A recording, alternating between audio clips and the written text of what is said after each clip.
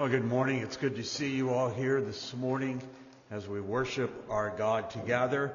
The announcements are on the back of your bulletins. They're pretty generic. There's nothing new there. Wednesday prayer meeting, next Sunday, and so forth.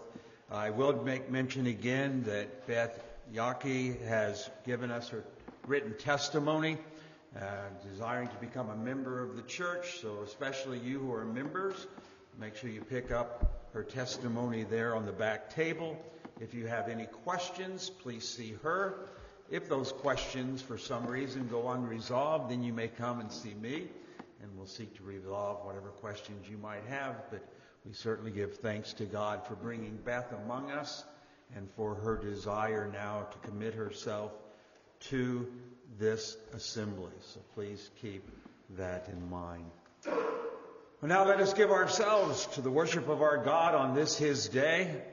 And as we do so, I pray that it is your prayer, as the psalmist prays, that God would come among us. And he says there in Psalm 119, verse 33, "Teach me, O Lord, the way of your statutes, and I shall keep them to the very end." May that be the desire of our hearts. Lord, teach us your truth. Teach us your ways. And then may we be obedient to those things all the way until the end. Will you prepare your hearts to worship our great God?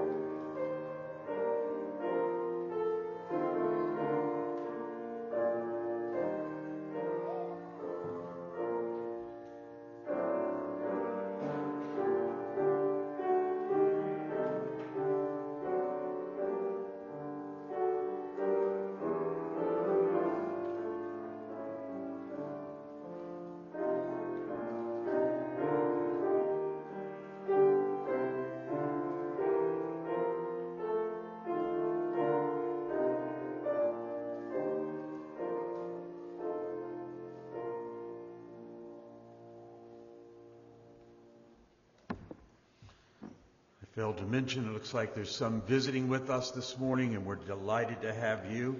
And if you have not signed the guest book, please do so. It's back there at the back door. Inside your bulletin is the call to worship. It comes from Psalm 63. And here in this psalm, we hear someone who just yearns to know God better.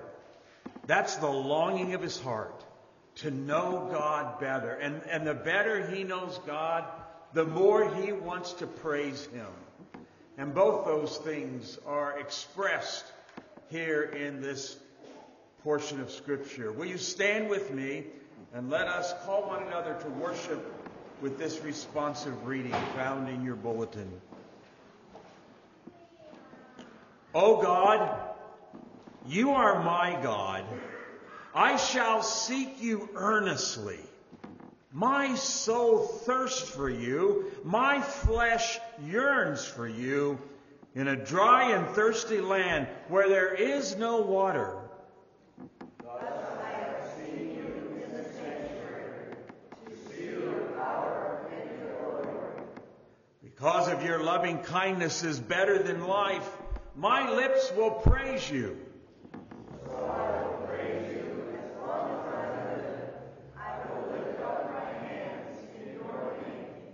And now let us, with our lips, give praise to God, taking your hymns of grace, the hymns of grace, number 26, I Sing the Almighty Power of God, number 26 in the hymns of grace.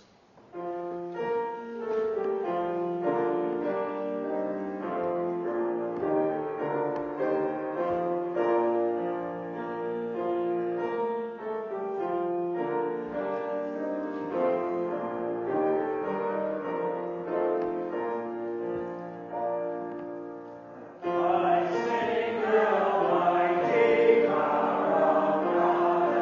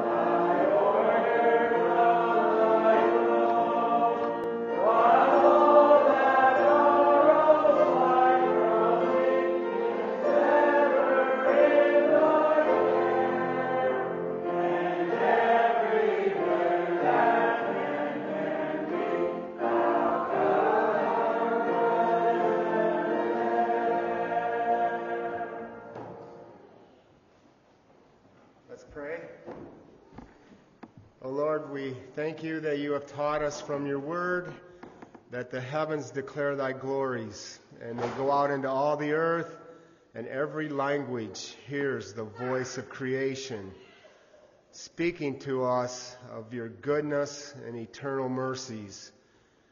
And we thank you, O Lord, for that.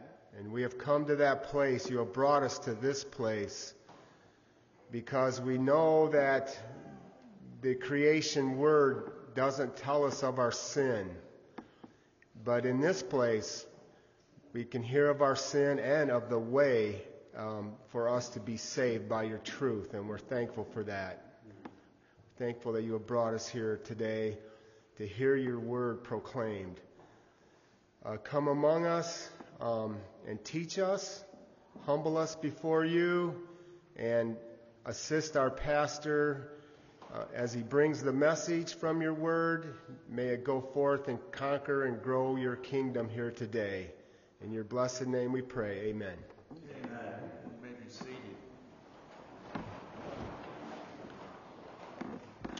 And now take the Trinity hymn book.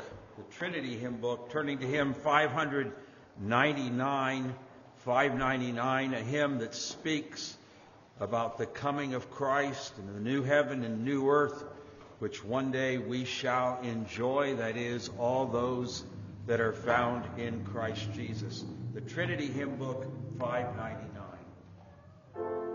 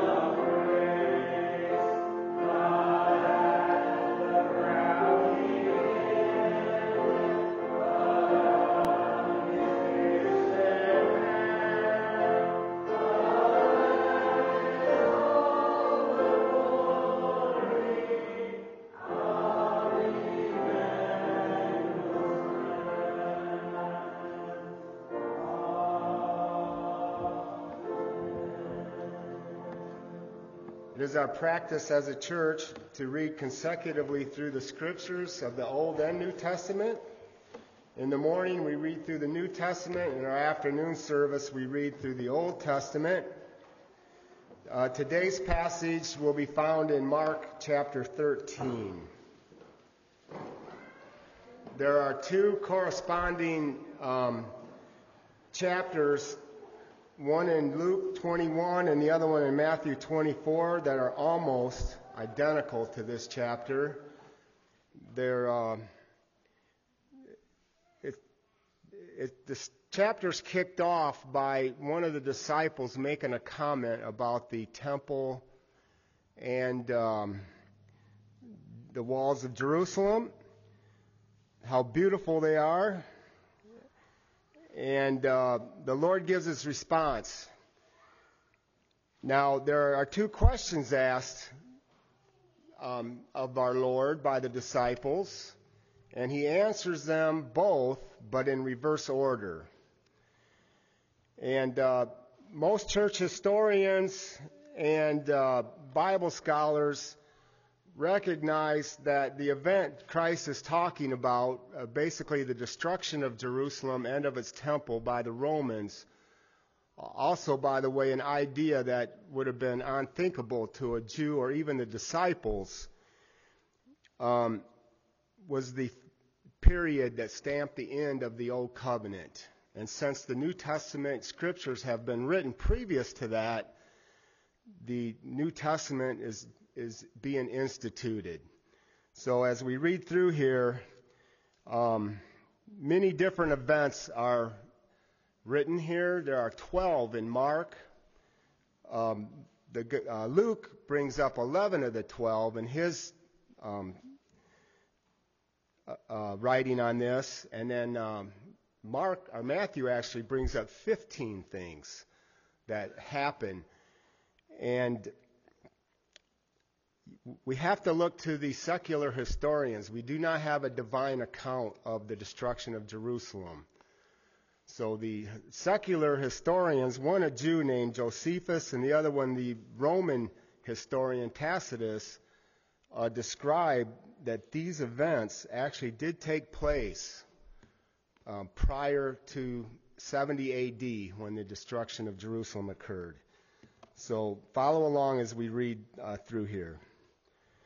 As he was going out of the temple, one of his disciples said to him, "Teacher, behold, what wonderful stones and what wonderful buildings."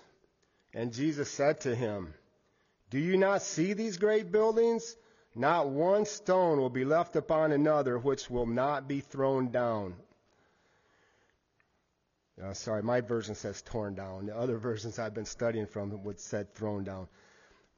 As he was sitting on the Mount of Olives opposite the temple, Peter, James, John, and Andrew were questioning him privately. "Tell us, when will these things be? And what will be the sign when all these things are going to be fulfilled?"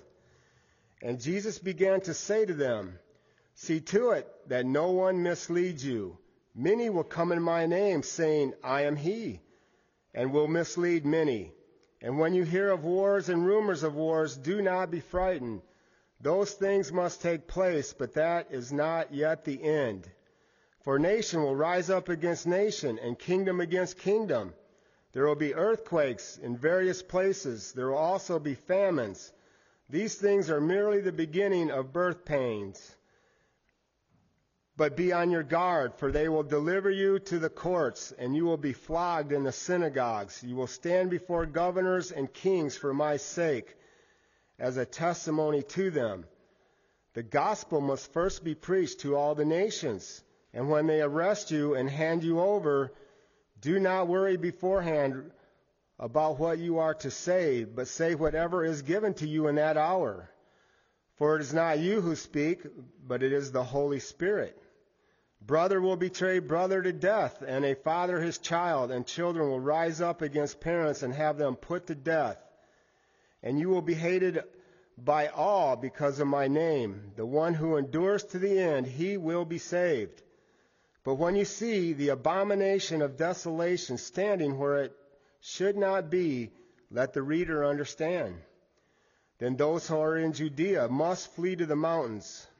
One note here, the Christians, when they saw the Roman army enter the land and start to conquer city after city and slay the Jews, fled Jerusalem. The Jews went to Jerusalem to hide behind its walls. But the Christians are told here in this passage to, when you see these things happen, get out. And they did, and saved themselves. The one who is on the housetop must not go down or get in to get anything out of his house. And the one who is in the field must not turn back to get his coat. But woe to those who are pregnant and to those who are nursing babies in those days. But pray that it might not happen in the winter. For in those days will be a time of tribulation such as not occurred since the beginning of the creation which God created until now, and never will. Unless the Lord had shortened those days, no life would have been saved. But for the sake of the elect whom he chose, he shortened the days. And then if anyone says to you, behold, here is Christ, or behold, there he is, do not believe. For false Christ and false prophets will arise and will show signs and wonders in order to lead astray, if possible, the elect. But take heed, behold, I have told you everything in advance. But in those days after that tribulation, the sun will be darkened, and the moon will not give its light, and the stars will be falling from heaven, and the powers that are in the heaven will be shaken. Then they will see the Son of Man coming in clouds with great power and glory. And he will send forth his angels and will gather together his elect from the four winds and from the farthest end of the earth to the farthest end of heaven. Now learn the parable from the fig tree. When its branch has already become tender and puts forth its leaves, you know that the summer is near. Even so, you too, when you see these things happening, recognize that he is near, right at the door. Truly, I say to you, this generation will not pass away until all these things take place. Heaven and earth will pass away, but my words will not pass away. But of that day or hour no one knows, not even the angels in heaven, nor the Son, but the Father alone. Take heed, keep on the alert, for you do not know when the appointed time will come. It is like a man away on a journey, who upon leaving his house and putting his slaves in charge, assigned to each one his task, also commanded the doorkeeper to stay on the alert. Therefore be on the alert, for you do not know when the master of the house is coming, whether in the evening, at midnight, or when the rooster crows, or in the morning, in case he should come suddenly and find you asleep. But what I say to you, I say to all, be on the alert.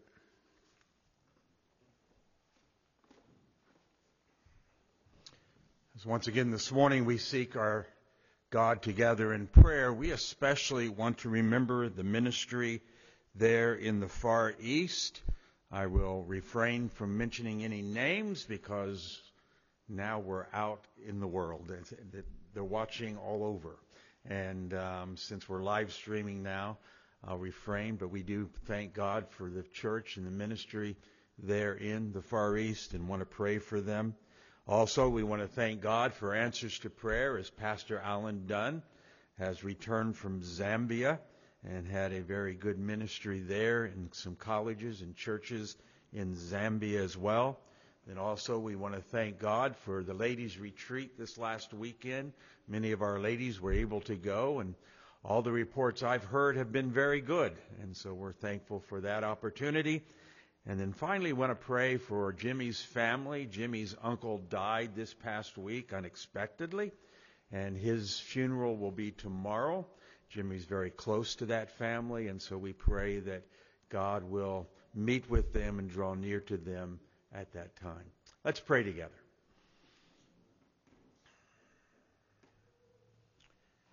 Our Father in heaven, again, how thankful we are that we have the Word of God. And we pray that for each one of us it is truly a lamp to our feet and a light to our path. And Father, as we have heard your Word read to us this morning, how we pray that we might take heed to the imperatives that are given to us from your Word, that we would be a people who are on the alert, that we recognize we live in a fallen world. We recognize that we face temptations and challenges. And Father, we long for that day when all that will end. And therefore, we long for that day when you shall return. And Father, how we pray that each one of us may be found ready for that day. May we not be found as those foolish virgins who were not ready when the Master came, when the bridegroom came. But Father, we pray that we might be wise, that each one of us may know that we know you through your Son, Jesus Christ. And that, Father, we long for that day when there'll be that new heaven and new earth, where there will be no more defilement of sin, no more decay of the body, no more tears, no more disappointment, no more heartache, no more sin. And we thank you, Father, as we have confidence in that day, so might we live in light of it. Father, we pray that we might be diligent in sharing the gospel with those around us, for it is the only way in which man might be prepared for that day.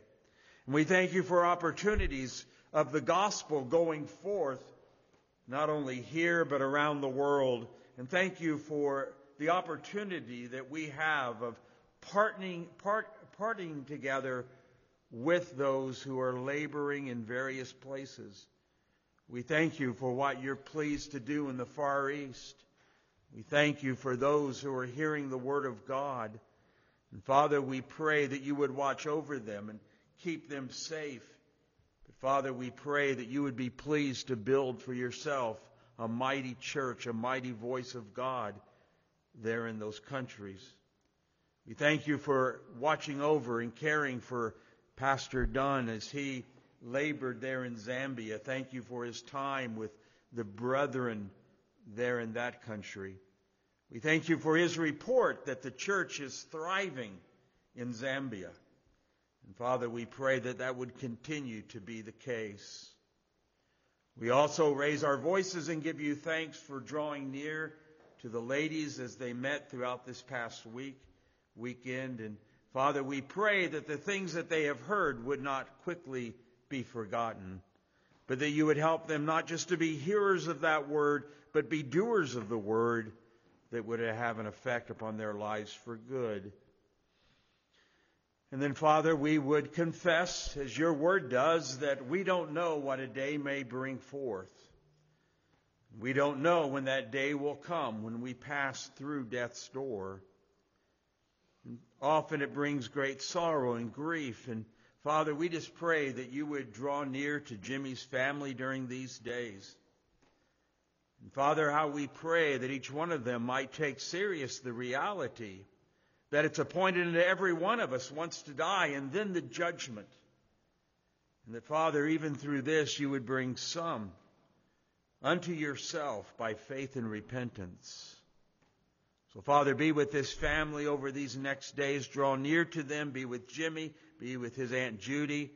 May they find you to be their source of strength and comfort, and even give you praise for what you've been pleased to do. So draw near to us as we open your word this morning. Help us to take heed to it as we ask these things in Christ's name. Amen. Now, before we come to open the Word of God, take your Trinity hymn books once again, turning to 396. 396. It is a hymn which is the testimony of many of us of what we once were and what we are now. I was a wandering sheep, and yet God was pleased to arrest me in my sin and bring me unto himself. 396 in the Trinity hymn book.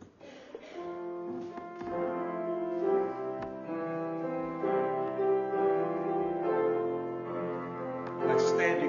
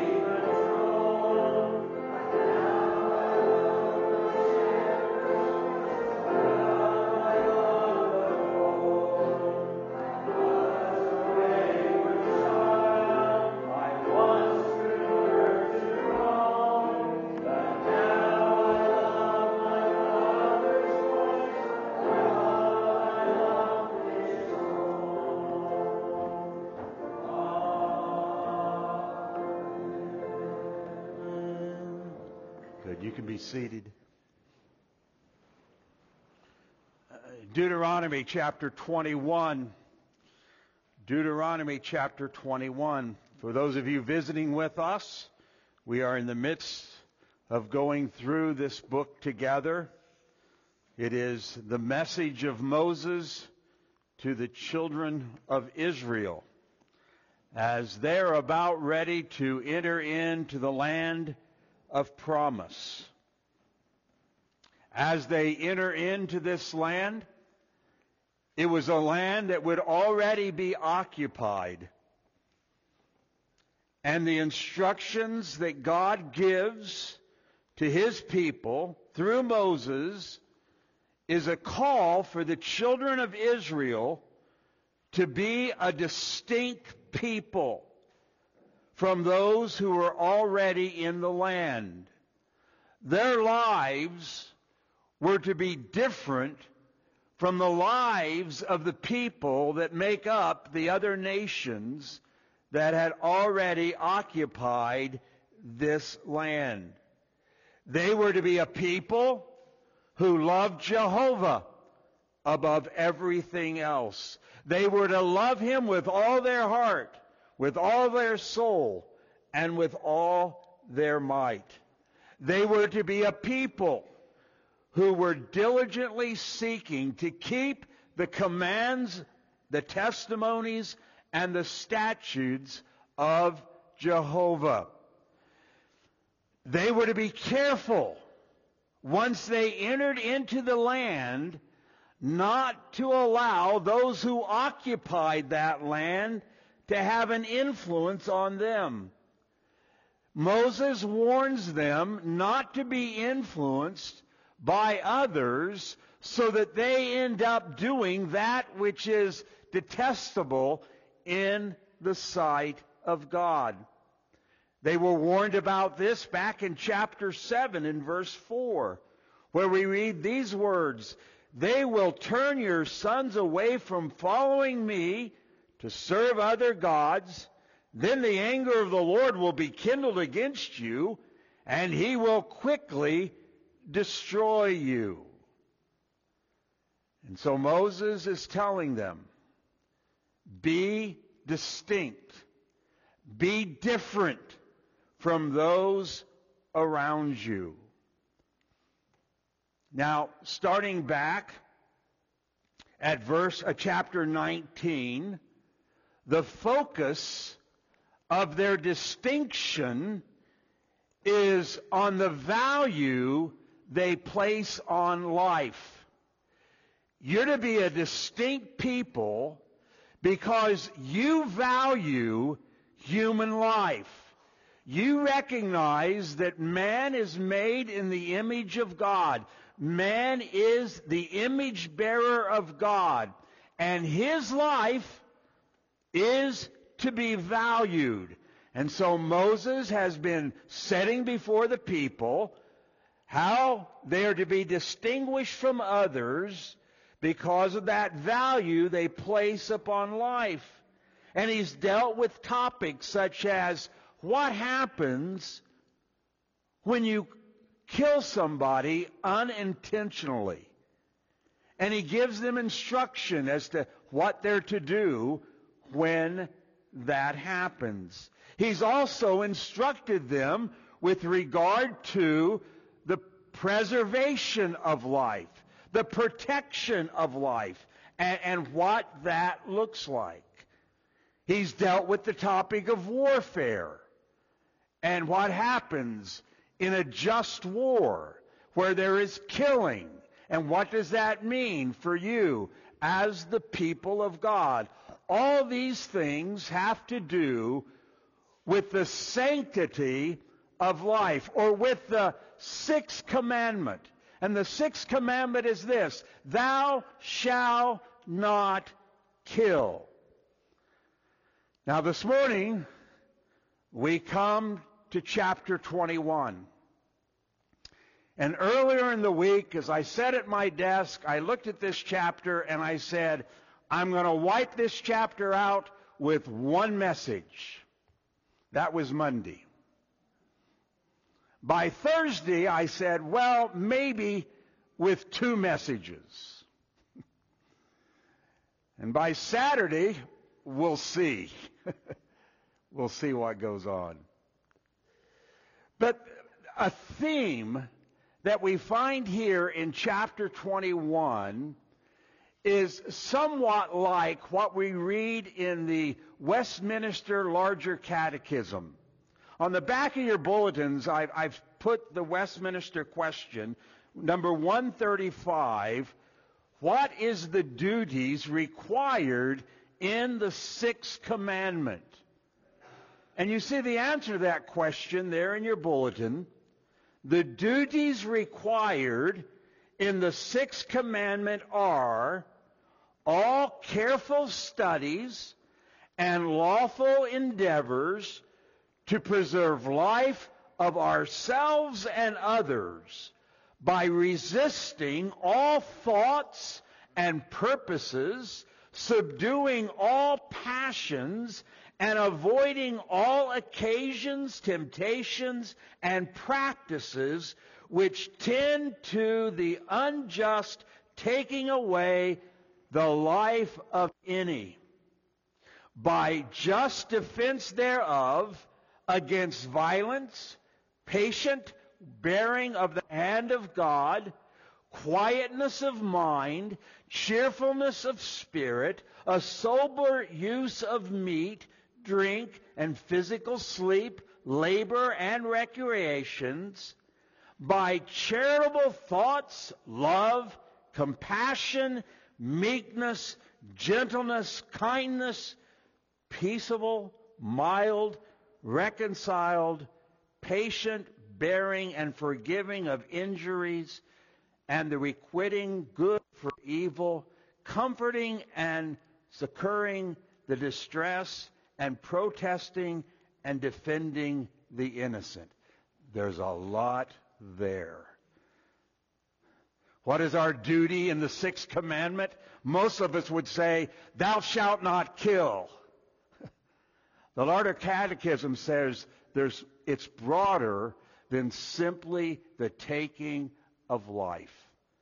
And so here in chapter 21, Moses sets before his people 4 scenarios that they ought to take heed to in obeying this 6th commandment.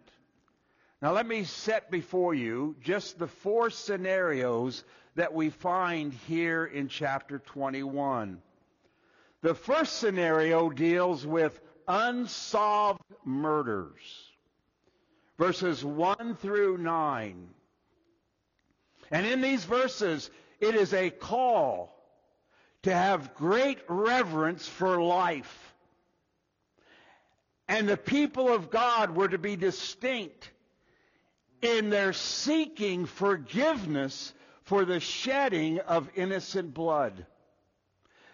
They were to be different in the fact that they would seek forgiveness from God in the shedding of innocent blood.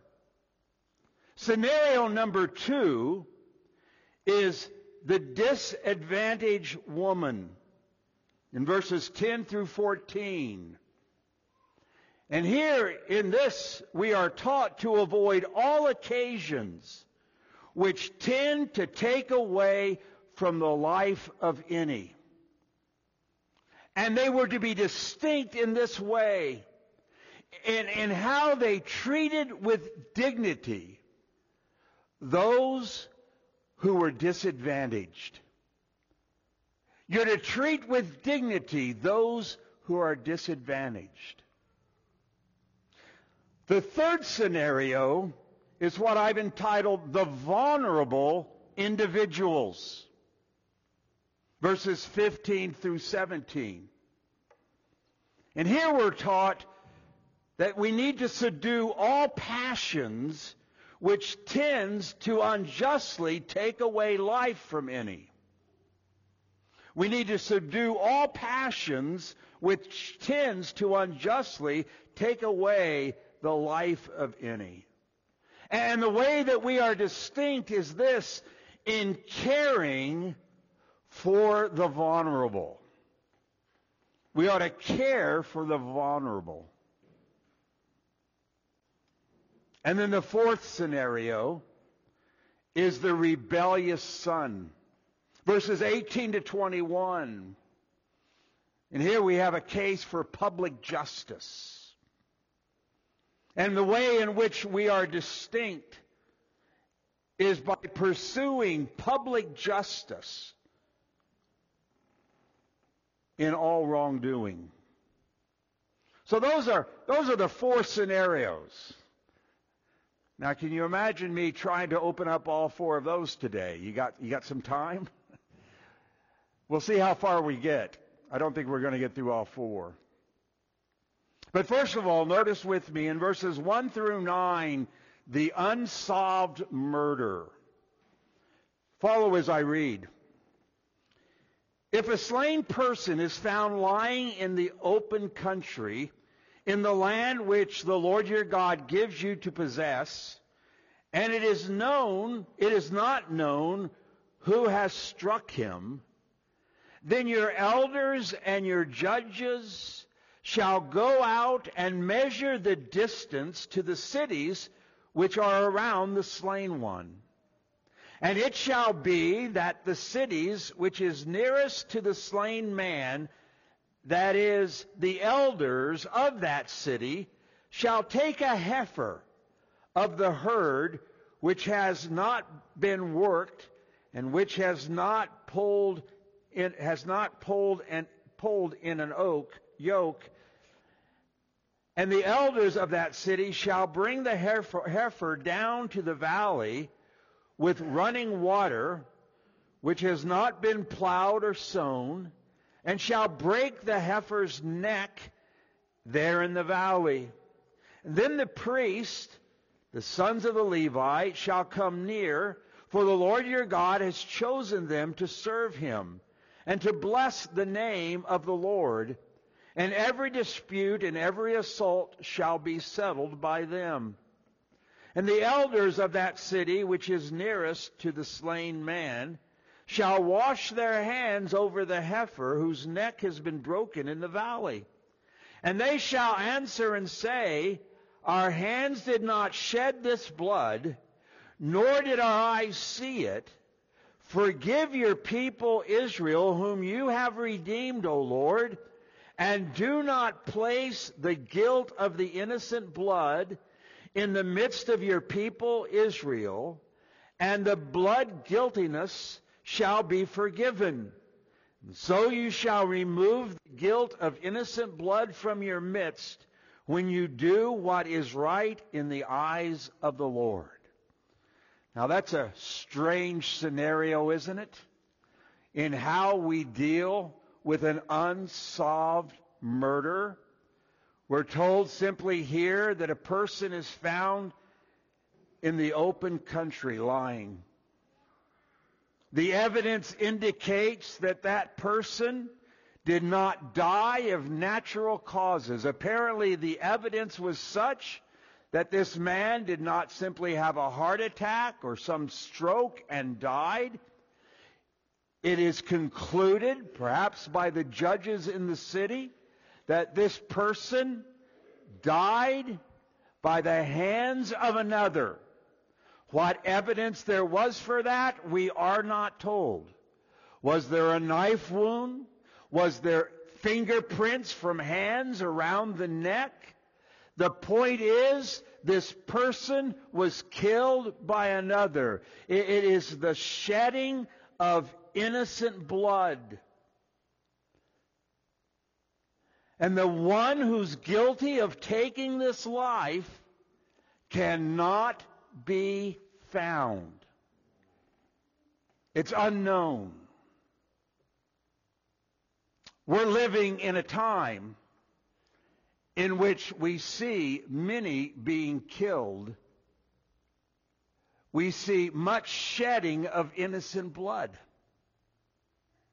Just 2 weeks ago, in Macomb County, right here nearby, A 17-year-old girl was left at the side of the road with a gunshot in her head. The 17-year-old had a 1-year-old child. And she was discovered at the side of the road. Who did it? Well, we live in times in which there's more possibilities of finding out who's guilty of such a crime. And in fact, after much detective work, it's amazing what they can do now. They've got cameras all over the place that people don't realize. And they were able to trace the car. They were able to trace the person who did it. They were able to find parts of the gun that's involved in the murder. That was found out. The guilty party was known. But at first, for a couple days, they had no idea who this girl was, where she lived, and what had happened, except she was killed by the hands of another. Her murder was solved. But what happens when the murder goes unsolved? And God tells, through Moses, the people of Israel, here's what you're to do. Now, the major concern here, it's interesting as you read through this, the number one concern isn't their protection. Moses doesn't say, man, you scour the place. You find out who did this, because how do you know he's not going to strike again? How do you know that's not going to happen? That wasn't the main concern. The main concern was this: innocent blood had been shed, and guilt comes with the shedding of innocent blood. So how are we to answer for the shedding of innocent blood if we don't know who did it? And Moses tells his hearers that God is not indifferent. God is not indifferent when innocent blood is shed. God is saying, that life matters to me. And therefore, directions are given as to what should be done in such an event. We see those who are participant. As you read through chapter 21 and the first 9 verses, you see that there are primarily 4 participants. There's the judges who go out and they look at the evidence and declare this is the shedding of innocent blood. There are the elders who are then to obey the directions given to them. And what directions? They're to see the body, and wherever the body laid, they're to look around and they're to see all the cities and which city is closest to the dead body. Now, why would that be? Well, again, we're not given those details. I imagine their thoughts would be something like this. For someone to leave this body here, in all likelihood, this person has come from the closest city. And if this person has come from the closest city, then maybe the one who's killed this person is also from that city. So they are told that they're to measure out. They're to measure out the distance from each of the cities around the one that was slain. And the nearest city to the slain man, the elders are to then take a heifer. And they're to bring a heifer to a plot of land. It's interesting that this heifer is only qualified if it's never worn a yoke, if it's never plowed a field. I mean, God's pretty specific. This is what he's to be like. And you take him to a plot of land that has running water. It's not been plowed. It's not been sowed. So it's never been planted. And you're to bring that heifer out, and you're to break his neck.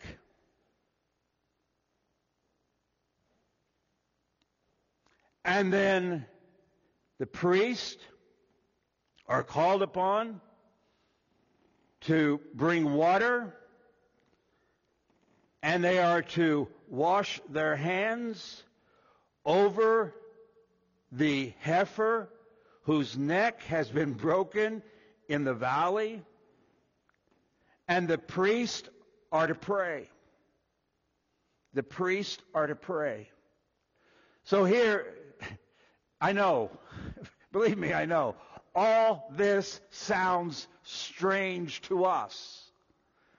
But this is the direction that God gives his people Israel as they enter into the promised land when such an event would take place.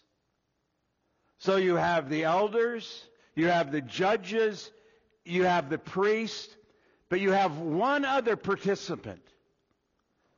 Do you know who the other participant is?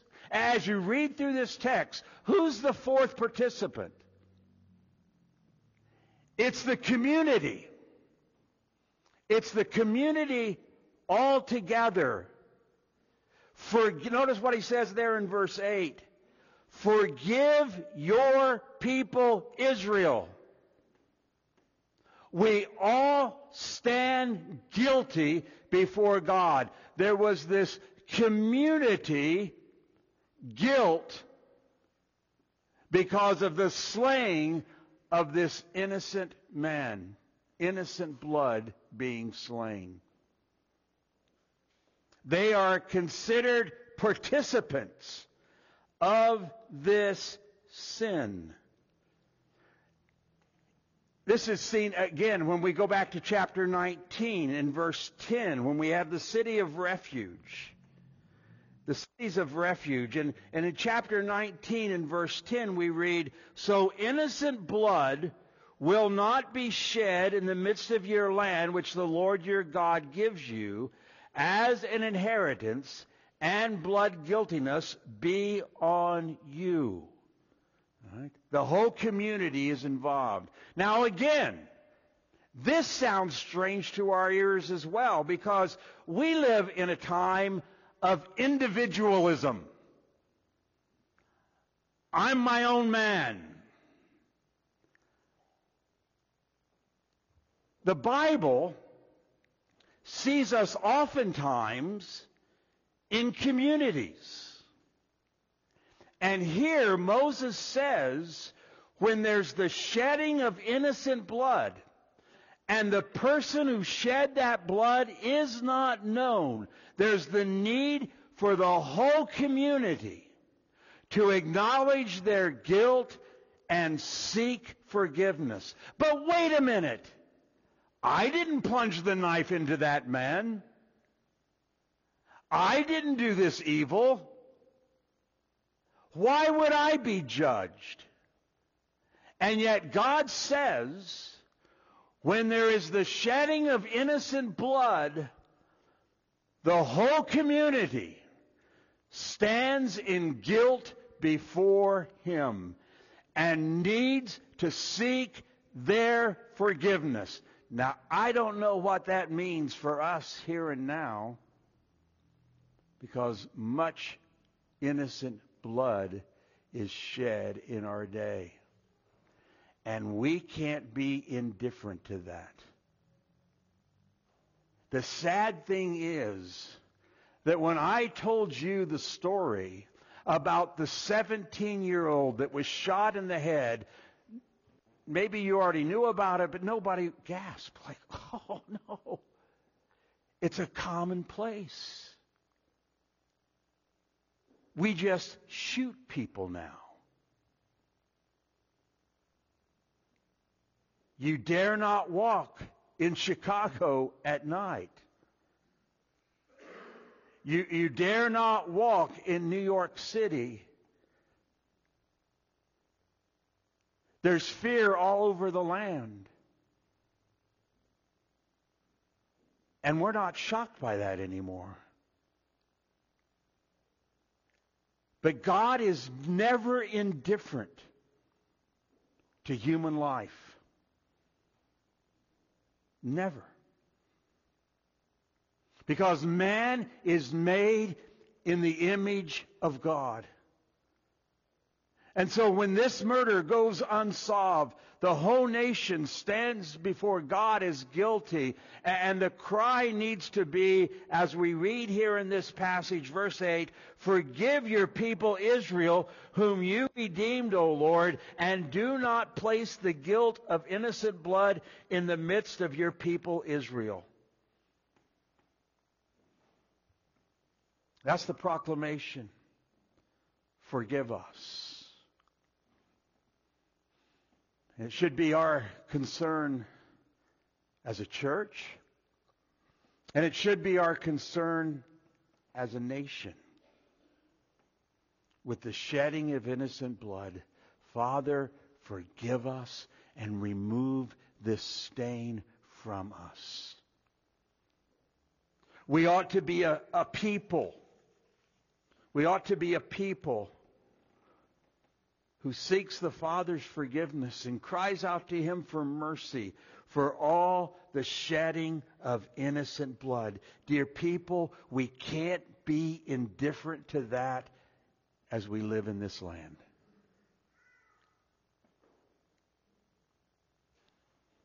Now, I'm not a one-issue man when it comes to politics. But a priority when it comes to politics is those who are willing to shed innocent blood. They will never, ever get my vote. They can promise me the world. They can guarantee me a $500 rebate check if they get into office. They'll never get my vote.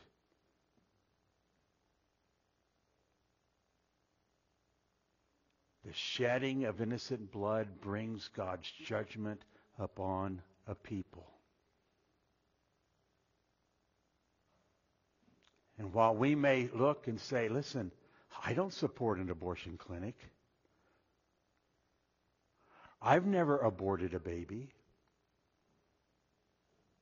I've never taken my gun out and shot somebody. God can't judge me. He will judge us as a nation.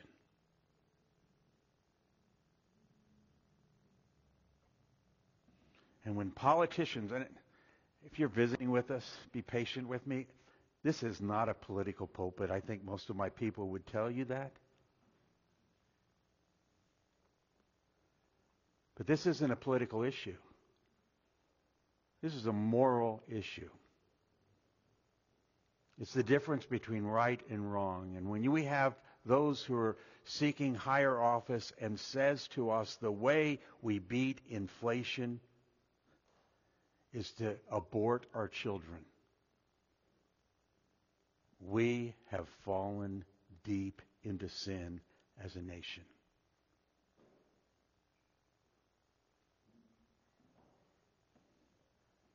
And therefore, this is as political as I get, but before you go to vote, you better know what you're voting for, and who you're voting for, and what they stand for. And there may be other issues, important issues, that would keep you from voting for someone. There may be someone who's very pro-life, but there are issues in which you can't agree with them on, that you can't vote for them on, and you may not vote for them.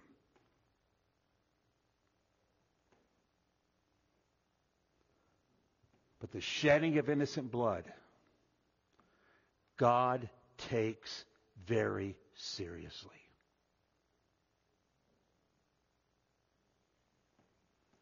And dear people, we ought to be distinct from those around us. As we fall on our knees before God and confess we are a sinful nation, forgive us of our sin and remove this stain from us. And we ought to be diligent as we pray to give the gospel, for the gospel is the answer. Democrat, Republican is not the answer. Liberal or conservative is not the answer. CNN or Fox is not the answer. The gospel. The work of Jesus Christ is man's only hope.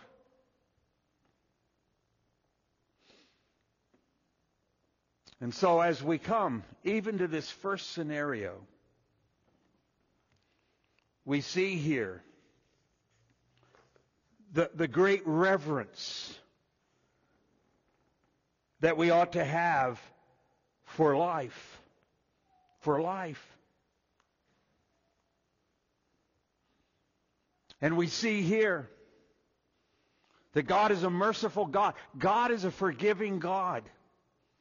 As I said a couple weeks ago, I don't know, maybe someone sitting here has had something like an abortion. Maybe someone sitting here has gone to prison because of the taking of someone else's life. I don't know. And if that's your case, I'm not here to tear you down. I'm here to tell you that God does forgive. God is a merciful God. And He'll forgive. As we confess our sins, He will do just that. And so we come to this portion of Scripture where many of the things that happen are not things that we do in our day. No, I didn't bring a heifer here with me. Sorry. Some of you maybe were hoping maybe he's going to break the heifer's neck. What would that? No, that's not going to happen. All right. It's also interesting to note that this is never referred to as a sacrifice. It's referred to more as an execution. And the atonement is made with the execution of the heifer. But then as the hands are washed over the heifer, it is a symbolism of the forgiveness of sin that God brings. That God brings. As the elders wash their hand over the heifer, and as that stain and all that was involved is washed off their hands, it's a symbolism of God's forgiveness. And so, dear people, we ought to have a reverence for human life. We read here the final prayer in verse 8, "Forgive your people Israel, whom you have redeemed, O Lord, and do not place the guilt of innocent blood in the midst of your people Israel. The blood guiltiness shall be forgiven them."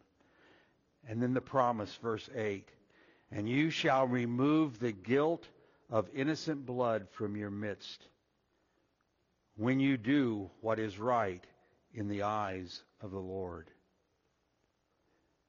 Here's a wonderful lesson.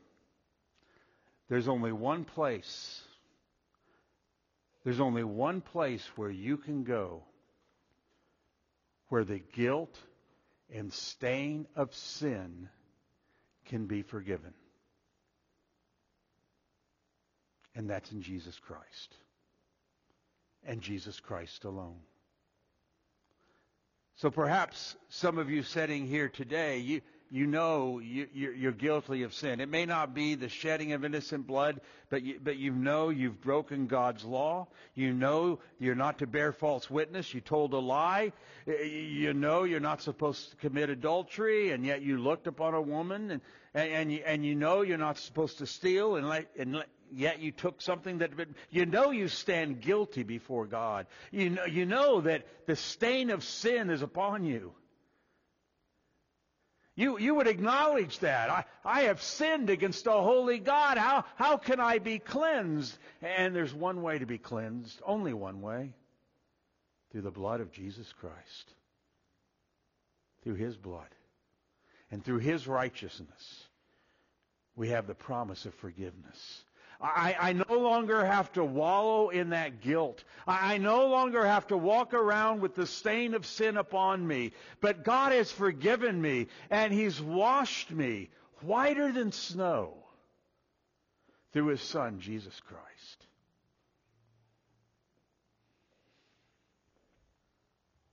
So there's no more guilt.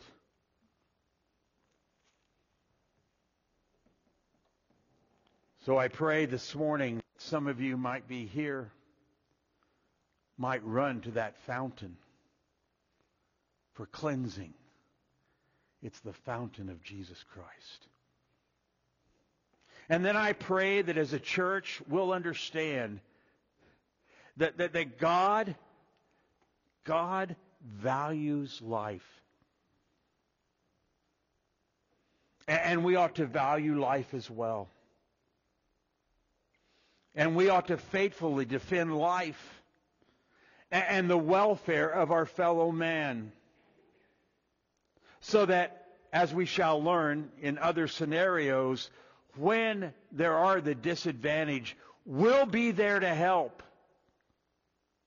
And where there are the vulnerable, we'll be there to care for them. May God keep us from being like that man in James. Remember, James talks about the guy who's cold and hungry, and someone comes along and says, well, brother, I wish you well. Hope you get a coat, man. Hope you find some food. I'm rooting for you. I'm rooting you find food and you'll get your stomach filled. No, we ought to be taking our coats off and giving our coats. We ought to be providing food for those that are in need. Helping the disadvantaged, helping the vulnerable. And so while many of the things we read here in Deuteronomy are no longer practices that we are engaged in being a part of the new covenant, the principles are still true. Still true. And so with this first scenario of the unsolved murder,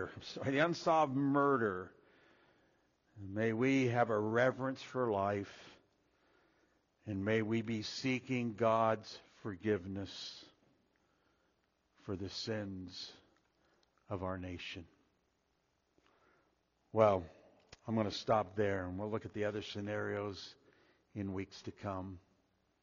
But I trust God will use this in our lives to do us good. Let us pray. Father in heaven, we give you thanks for the Word of God and the principles that we find in your Word. And Father, we pray that as the people of God, we would be distinct in this fact that we value all human life. That we recognize that man is made in the image of God, and therefore he is different than any other creature that roams the world. Father, we would pray that you would forgive us forgive us for the sin of not valuing life as we ought as a nation.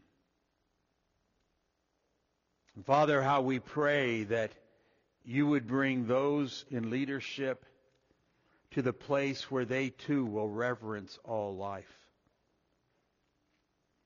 And Father, how we pray that you would have mercy upon us. We deserve your judgment, but we pray for mercy. And Father, how we pray this morning for any who may be among us who are yet in their sin. They've not been washed.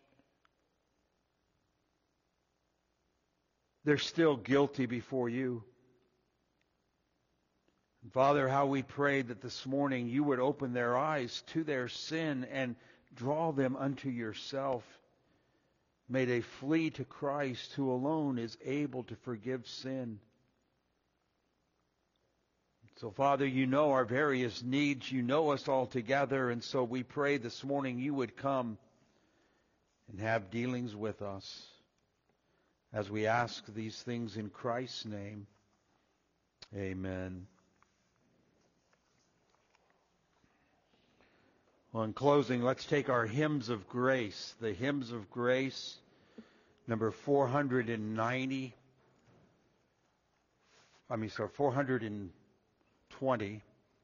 420. A charge to keep I have, a God to glorify. 420 in the hymns of grace.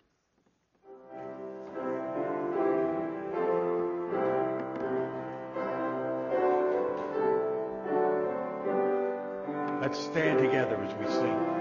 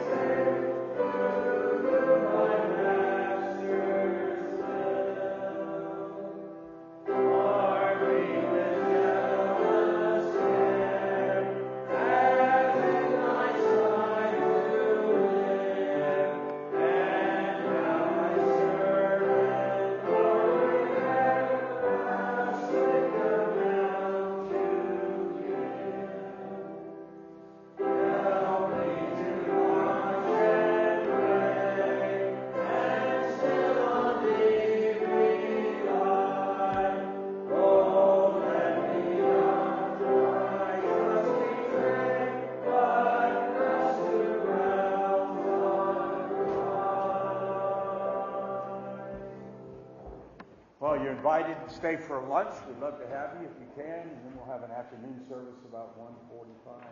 You are dismissed.